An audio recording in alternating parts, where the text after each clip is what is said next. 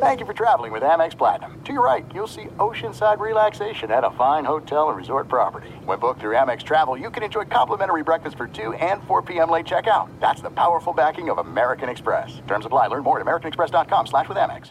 At Bet365, we don't do ordinary. We believe that every sport should be epic. Every home run, every hit, every inning, every play. From the moments that are legendary to the ones that fly under the radar. See for yourself when you sign up today and get $150 in bonus bets when you bet just $5. Whatever the sport, whatever the moment, it's never ordinary at Bet365. 21 plus only. Must be present in Ohio. If you or someone you know has a gambling problem and wants help, call 1-800-GAMBLER. Terms and conditions apply. Getting ready to take on spring? Make your first move with the reliable performance and power of Steel battery tools. From hedge trimmers and mowers to string trimmers and more, right now you can save $50 on select battery tool sets. Real Steel.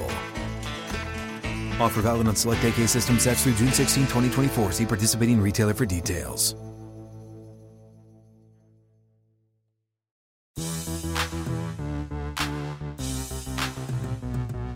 What's going on, and welcome into a game day edition of the Pelicans podcast presented by SeatGeek. I'm Daniel Sallerson as the Pelicans will take on the best team in the NBA tonight in the Utah Jazz inside the Smoothie King Center. 3 more games to wrap up the first half of the schedule, but we're going to take a little bit of a break from previewing the game and welcome in Kevin Pelton, NBA writer for ESPN. In case you missed it, last week he wrote a great article on Zion Williamson called "This Zion Superstar Leap is Astounding," and he joins us on the podcast today to talk about that. Kevin, I appreciate you coming on. How are you?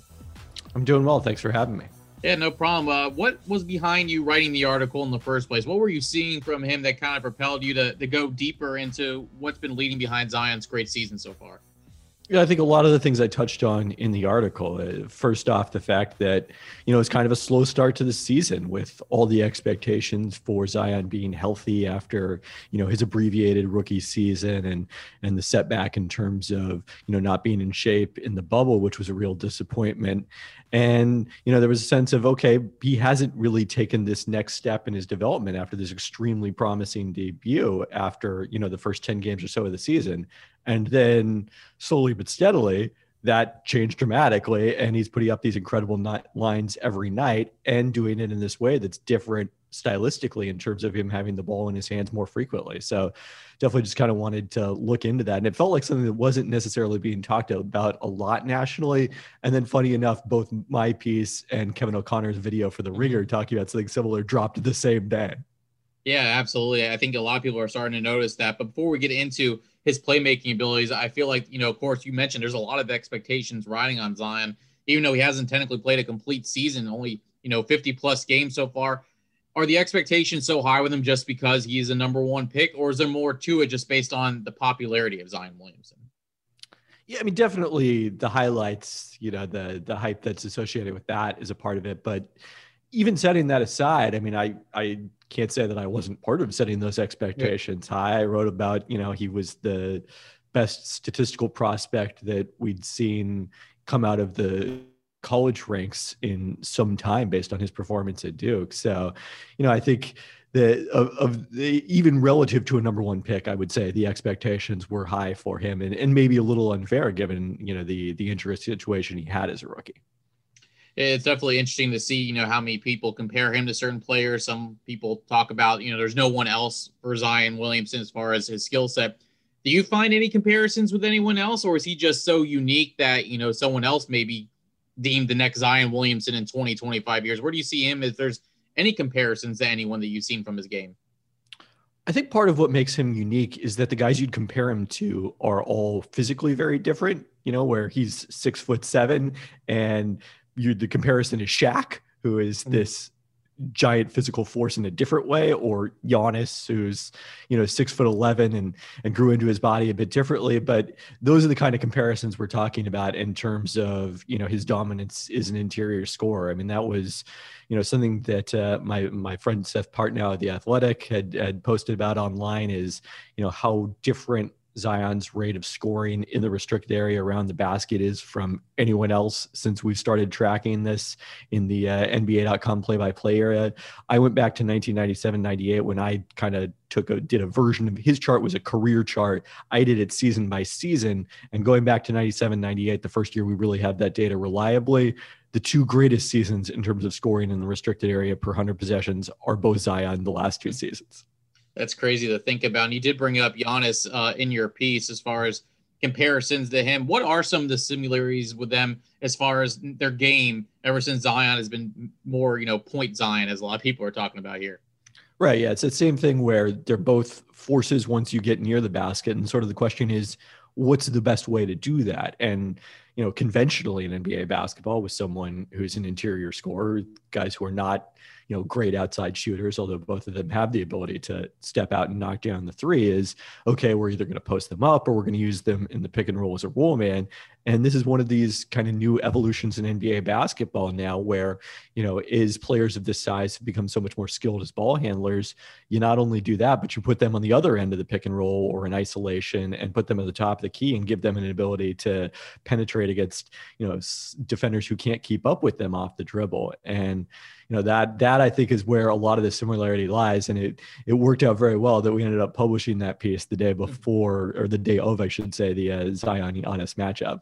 Yeah, they both put on a show in Milwaukee, that's for sure. Unfortunately, a loss for the Pelicans there, but a close one there last Thursday. When you talk about point Zion and you talk about the different styles in the pick and roll, I think a lot of people are now starting to realize his passing is a lot better than maybe they expected. Have you seen that as well, as far as, the team is very successful when he has 5 or more assists? I believe it's 7-1 this season. Have you noticed that when you're writing your article about his, not only his playmaking, but also his facilitating with the ball? For sure. I mean, that was one of those things that stood out. I put together his splits 10 games at a time this season, and you see the jump in a lot of categories over those 10 game stretches this season, but his assist rate is definitely foremost among them. And yeah, if you're only capable of scoring yourself, then it's not going to work putting the ball in your hands. Defenses are going to figure it out in terms of bringing extra help and walling off around the basket. And you have to be able to make plays as a distributor as well. And, that was something that probably didn't stand out to me as much watching Zion at Duke. And I probably kind of underrated that element of his game, but my colleague Mike Schmitz, who writes about the draft exclusively for us, or primarily, did go back and point out that he had a video of Zion as a prospect talking about his ability as a passer. What's next for Zion? Because everyone, I think, kind of wants to see what is next for him as far as his playmaking ability. You've seen the results of him inside the rim, number one in points in the paint. What's next for him? What part of his game do you think needs to develop a little bit more? Well, I think it's similar to Giannis, where we are seeing teams now adjust to this and do a better job of creating that wall and keeping him out of the paint.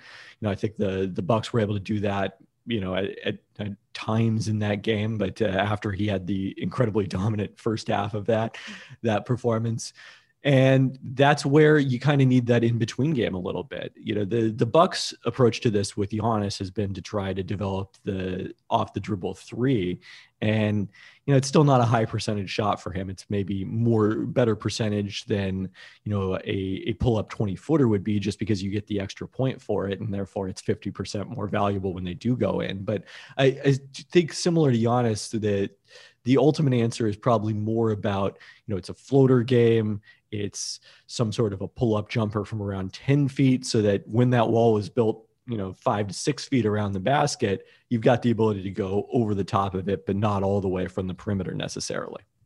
You started seeing that with the San Antonio Spurs the other night. They had some success stopping Zion Williamson a little bit in that game. So you are going to see a lot of teams starting to adjust and build that wall that you mentioned. Of course, Zion's going to be appearing in his first All-Star game, the 4th youngest to ever do so.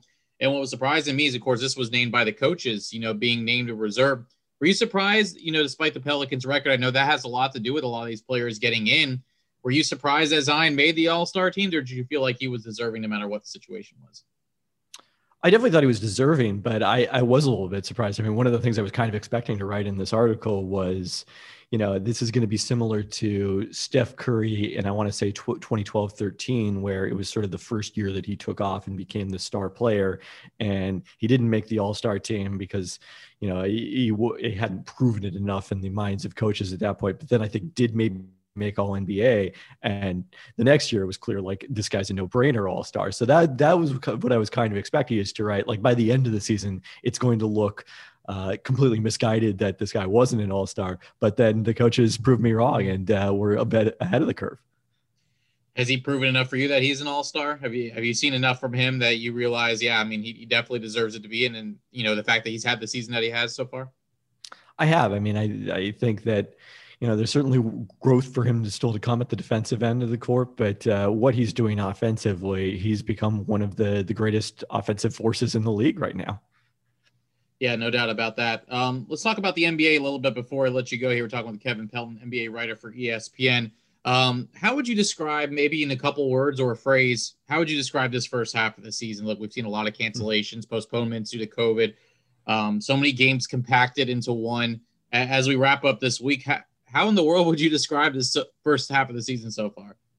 Chaotic, perhaps. Yes. I mean, we noted early on this trend towards greater unpredictability in the outcome of games. It seems like 3-point shooting is those numbers are up across the league, is having even more dramatic effect than you'd expect based on that, kind of year-to-year growth that we've seen over time. All these blowouts. And it seems like almost every team in the league has gone through a stretch of some period where they've struggled or have been unexpectedly hot. And yet then you kind of come back to it over time, and an incredibly high percentage of the league is right around 500 for this point in the season. And then, especially relative to the midpoint of a usual season, since it's, 5 games shorter the first half and 10 games shorter the schedule as a whole. Before I let you go, I might as well ask you about the Utah Jazz, who the Pelicans will play tonight. They'll wrap up the season series. I think luckily for us, the way the Jazz are playing, the Pelicans will have to deal with them in the second half of the season. But, I think a lot of people had high expectations for them, but I don't know about this high as far as leading the NBA with a 27-7 record. Why have they been so successful and so dominant, I would say, through these first 34 games? Yeah, I think I was on the high end on the Jazz because I thought they were the third best team in the West after the 2 LA teams. And it's one of those things where when a team clicks like this, it's a combination of a bunch of different factors that everything has gone pretty well for them. They've been mostly healthy with the exception of the few games that Mike Conley missed with his hamstring, and they kept on rolling during that period of time. Offensively, I think it's the culmination of what they've been working towards for a couple of years here when they added Conley and Bojan Bogdanovic, really tried to upgrade their shooting around Rudy Gobert and give Donovan Mitchell more space 2 years ago. And that's just clicking now because all of those guys are shooting so well from three. Including Royce O'Neal, who's not someone who you previously thought of as a strong 3-point shooter. He was a guy who, you're willing to leave open, and now even he's knocking them down in addition. So it's the entire starting lineup. It's Joe Ingles and Jordan Clarkson coming in off the bench. It's basically everyone they play regularly except Derek Favors is an excellent 3-point shooter, and they share the ball really well. So that combination makes them very difficult to guard. And then defensively, everything is built around Gobert on the inside. And one of the fascinating trends this season, which has affected the Pelicans, is the last couple of years we saw it where teams that really sold out to defend the rim and were willing to sacrifice 3-pointers to do it were exceptionally successful defensively. The Milwaukee's, the Torontos of the league. And this year, that's kind of flipped where the 3-point shooting has been so strong and teams have been doing a better job of protecting the rim. So now being able to stay home in shooters has been relatively more valuable. And the one team that's sort of been able to pull off both sides of that because of Gobert is the Jazz, where they have awesome rim protection, but also allow relatively few threes. Should be a fun one tonight in the Smoothie King Center. That's Kevin Pelton, NBA writer for ESPN. You can follow his great work on Twitter at @KPelton. Kevin, I really appreciate the time. Really enjoyed the article on Zion, and hopefully we'll talk to you down the line in the second half of the season.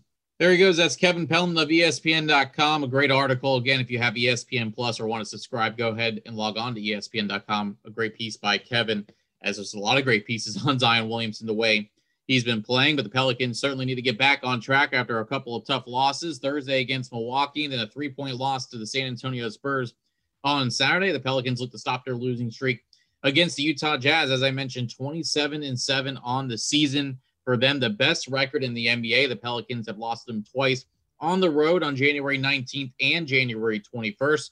So we'll see if the Pelicans can open up the homestand with a huge win. It's a 3-game week for the Pelicans before they'll hit the All-Star break. Wednesday, they'll take on the Chicago Bulls and wrap up that series, and then they'll wrap up the season series against Miami Heat. That game was scheduled for 8:30 p.m. on Thursday. That has moved up to 7:30, and that will be nationally televised on TNT. So hope you can join us throughout the week. We'll have a ton of podcasts for you, coverage on Wednesday, as we hope to have Joel Myers and Antonio Daniels for Fox Sports New Orleans.